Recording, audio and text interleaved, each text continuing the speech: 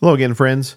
You may have heard the expression, quote is, religion needs spirituality, but spirituality does not need religion. I've heard this a number of times. I never really thought too much about it until recently. This phrase kind of suggests that while religion is an organized system of beliefs and practices, and it benefits from a sense of spirituality, the essence of spirituality, meaning the beliefs that we have, can exist independently of an organized religion. And it implies, for me, that one can cultivate a personal connection with the divine, the all I am, and have inner growth and a sense of transcendence without necessarily adhering to any specific religious institution or, the dogmas that come with it. So that's what I want to talk about here real quick is, do we need organized religions? Here we go.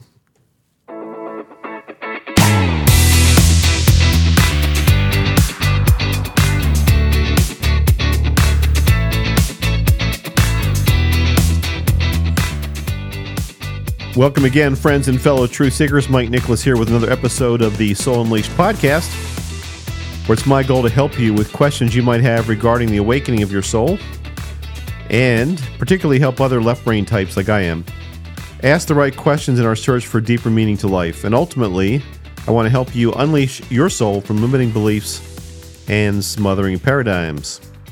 So today is a Tuesday episode of the Soul Unleashed podcast. Normally I make these shorter.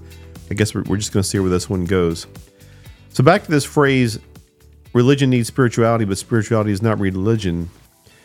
The idea behind this phrase, as I mentioned a little bit earlier, is that spirituality is a deeply personal and subjective experience where you seek meaning, purpose, and connection with something greater than yourself, such as the divine, even nature or the universe for some people.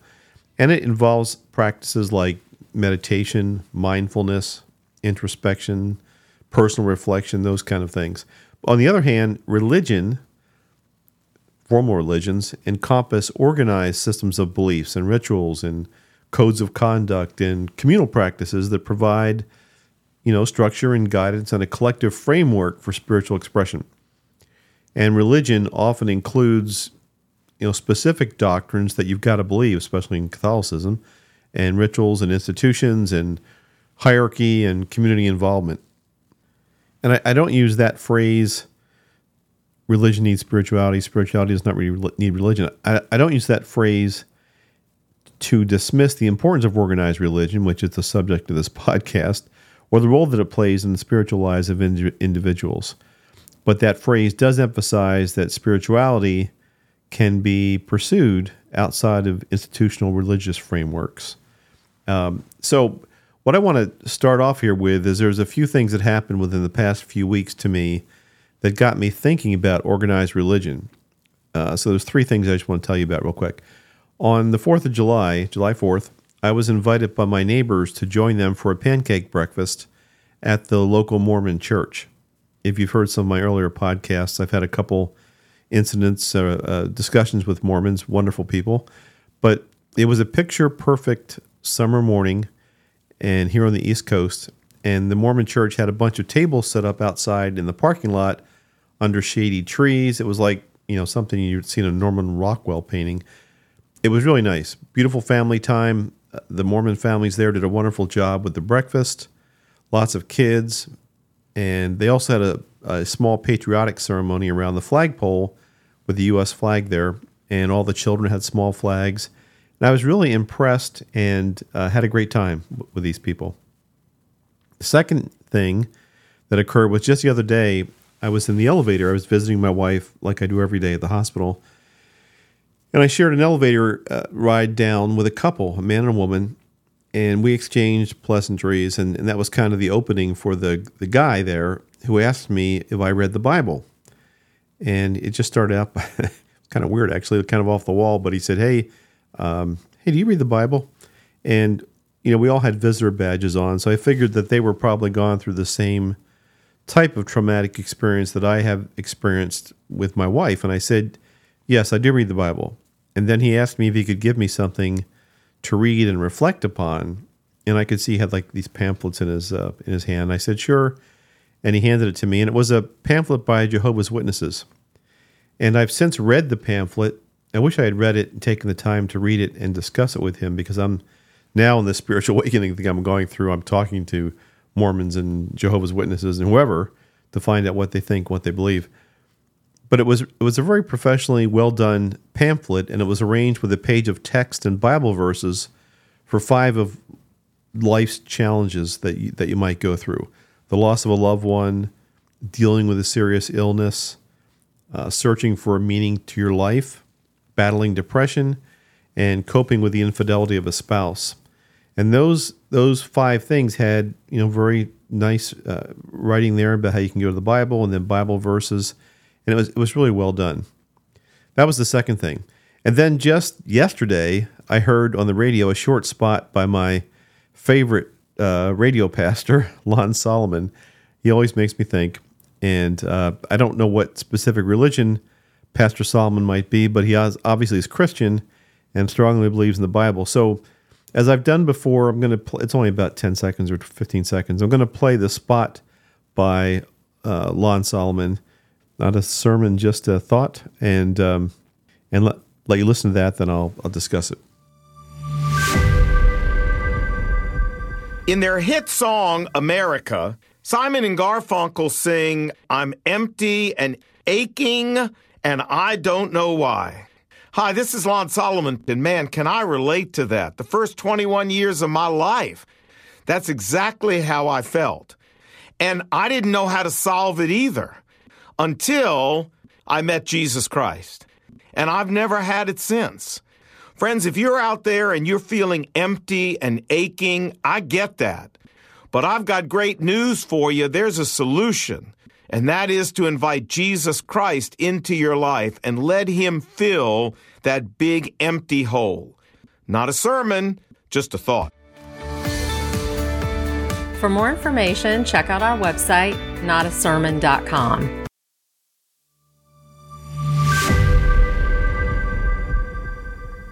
Well, first of all, I figured I'd leave the tagline in since I borrowed the recording. So that website, of course, is not my website. It's his website. But the least I could do, since I'm using his recording, is leave it in there. But he always gets me to think. So on the recording you just heard, he talks about being empty and aching, and that the solution to relieving that pain is to develop a personal relationship with Jesus Christ. I think he refers to it as, get to know Jesus Christ. And my thought was, listening to that, is, do you need to be an evangelical Christian to have that relationship? Do you need to be a Catholic to do that? Can a Mormon believe and do that? Can all those beautiful families I met on the morning of the 4th of July have their own personal relationship with Jesus? How about Jehovah's Witnesses? Can the man and the woman I met on the elevator develop their personal relationship with Jesus Christ? And I'm not all that sure that Jews and Muslims have the same zeal for a relationship with Jesus, but they certainly seek a spiritual relationship with the divine. Do they not? We all are looking for some type of spiritual relationship. And my point, I hope, is obvious. The need, the desire, the reality of spiritual connection exists outside of dogma. It can exist regardless of the organized religion to which you belong. So you might be saying, well, Mike, there you have it. We don't need organized religion. And my point, however, is I think we do. And I've been thinking about how my spiritual journey, it's not that I'm empty or aching or even looking for any particular kind of spiritual help. I feel excited and free as I'm going through this Soul Unleashed process. I'm happy and satisfied, even though I'm still connected to a traditional religion. But there was a time when I was empty and aching, and I do believe that organized religions can help very much in that way, where spiritual relationships or simply spiritual things like meditation or whatever do not do that good of a job. I'm going to share a story with you that many people are not aware of. I've never shared this on my podcast. I don't think I've shared it with anybody, but many years ago, there was a time in our family's story where we were in need of help, both spiritually and materially, and we were having trouble just affording food. At that time, I spoke to some people at our church, and this was the Catholic Church, about how things were going, And they said, well, why don't you contact Catholic Charities? I had no clue, how to even do that. They said, try the Society of St. Vincent de Paul. And I did. And I went and met with some of the folks at the office of St. Vincent de Paul.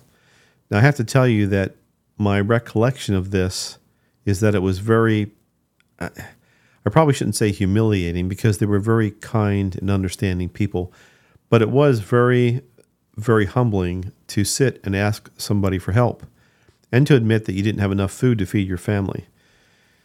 But the result of that discussion was that the very next day, a couple of people showed up at our front door carrying boxes of food, delivering boxes of food to us. And these were not only boxes of food stuff, that you get off the shelf, but they had fresh things, boxes of vegetables and fresh meat, fresh fruits, everything really to last you for about a week. And I was, as I said, humbled, amazed, grateful. And we only accepted it for that 1 week, but it was an experience that I will never forget, and one that taught me about the importance of charity, and also a lesson really in accepting charity, because I think that's something you have to learn also. But I came to appreciate the need for such an organization like the Society of St. Vincent de Paul and Catholic Charities.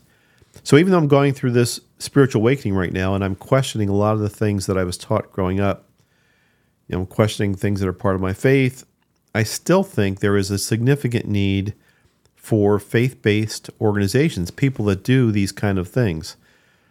I've met a lot of mediums, and I've people who you would probably describe as, they describe themselves as spiritualists. I've met a lot of people that are into what I would even call the occult, although that word has a bad connotation. They're not all animal sacrificing people who wear horned helmets. Most of them are pretty nice, normal people. But none of these mediums or occult folks, as far as I know, have banded together to form a soup kitchen and are helping people. I haven't heard of any witches' kitchens where they bake pumpkin pies for the homeless, or, a bunch of people who channel messages from aliens who all pitch in to build a barn like the Amish. It doesn't work that way. The spiritual awakening journey that I'm on, in my experience, seems to be a much more solitary and individually focused experience. But I think that experience, for me, is built on traditional religious structures. I'll bet many of the mediums and psychics and aura readers and such that I've met are also volunteers in organized churches or charities. They're good people. They're wonderful people. But faith-based institutions are structured, built, and funded, when done properly, to help people be better people, raise happy and healthy families, to live happy and fruitful lives, and to be more effective at helping others. So there's a definite need for them, and they do a wonderful job, most organized religions. So I'm not here, behind this microphone to say that there is anything wrong or improper about organized religion. I do think it becomes a problem when the concepts that you're imbued with as part of those religions prevent you from exploring or asking questions, or if those religions are used to control you or control others and make you afraid to think for yourself. So I would say that even where I had to somehow come to know unequivocally that there is no hell, for example, or that the I am divine loving intelligence does include the concept of reincarnation, or that the things I've come to believe as part of my spiritual awakening are true, even if I were to learn all that were true, it would still not change my appreciation for or my understanding of the need for organized religion. Some way for people to come together to do good, because I believe that the overwhelming majority of people that are part of these organizations are given the spirit of love to want to help others, and it's a good thing. It's the sense of love. And it's all part of the larger truth for me. That's something I've come to believe in, the concept of a larger truth, that there's something out there that is bigger than Catholicism. There's something that is bigger than Christianity, more than the Bible. There's something that is bigger than Judaism or Islam or Buddhism. All of those faiths, I think, have some of the truth, but there's no one faith that encompasses all of the truth. And that concept, of course, is considered heresy within the Catholic Church. And about 500 years ago, I would have been burned at the stake for even saying something like that publicly. That was that was the clear danger of organized religion back in the day. But that's where I am right now in my spiritual journey. And I think I'm struggling to not find any one faith that has all the truth, because I don't think that exists. But I'm struggling or searching for more of the bigger picture, more of the bigger truth. That's why as I mentioned, I talk to Mormons, Jehovah's Witnesses, Christians, Jews, Muslims, Buddhists. I now am open when somebody approaches me to share their faith or share their witness or whatever, because I want to ask them what they think.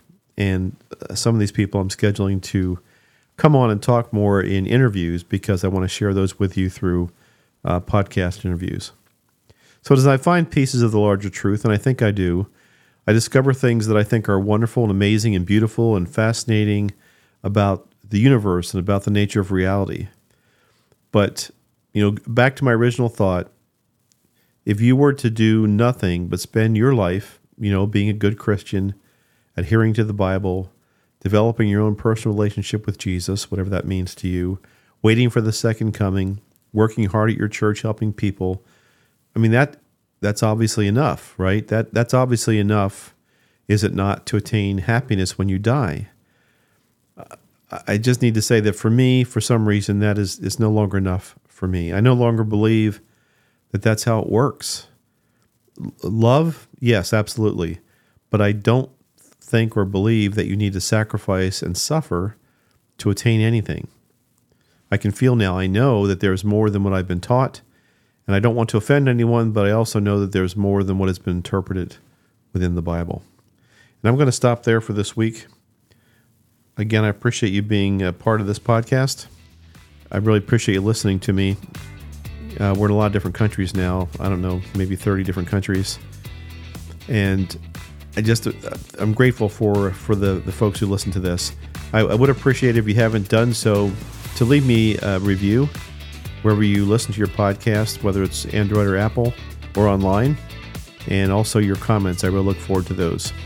Thank you, and I'll see you again Thursday. Bye-bye.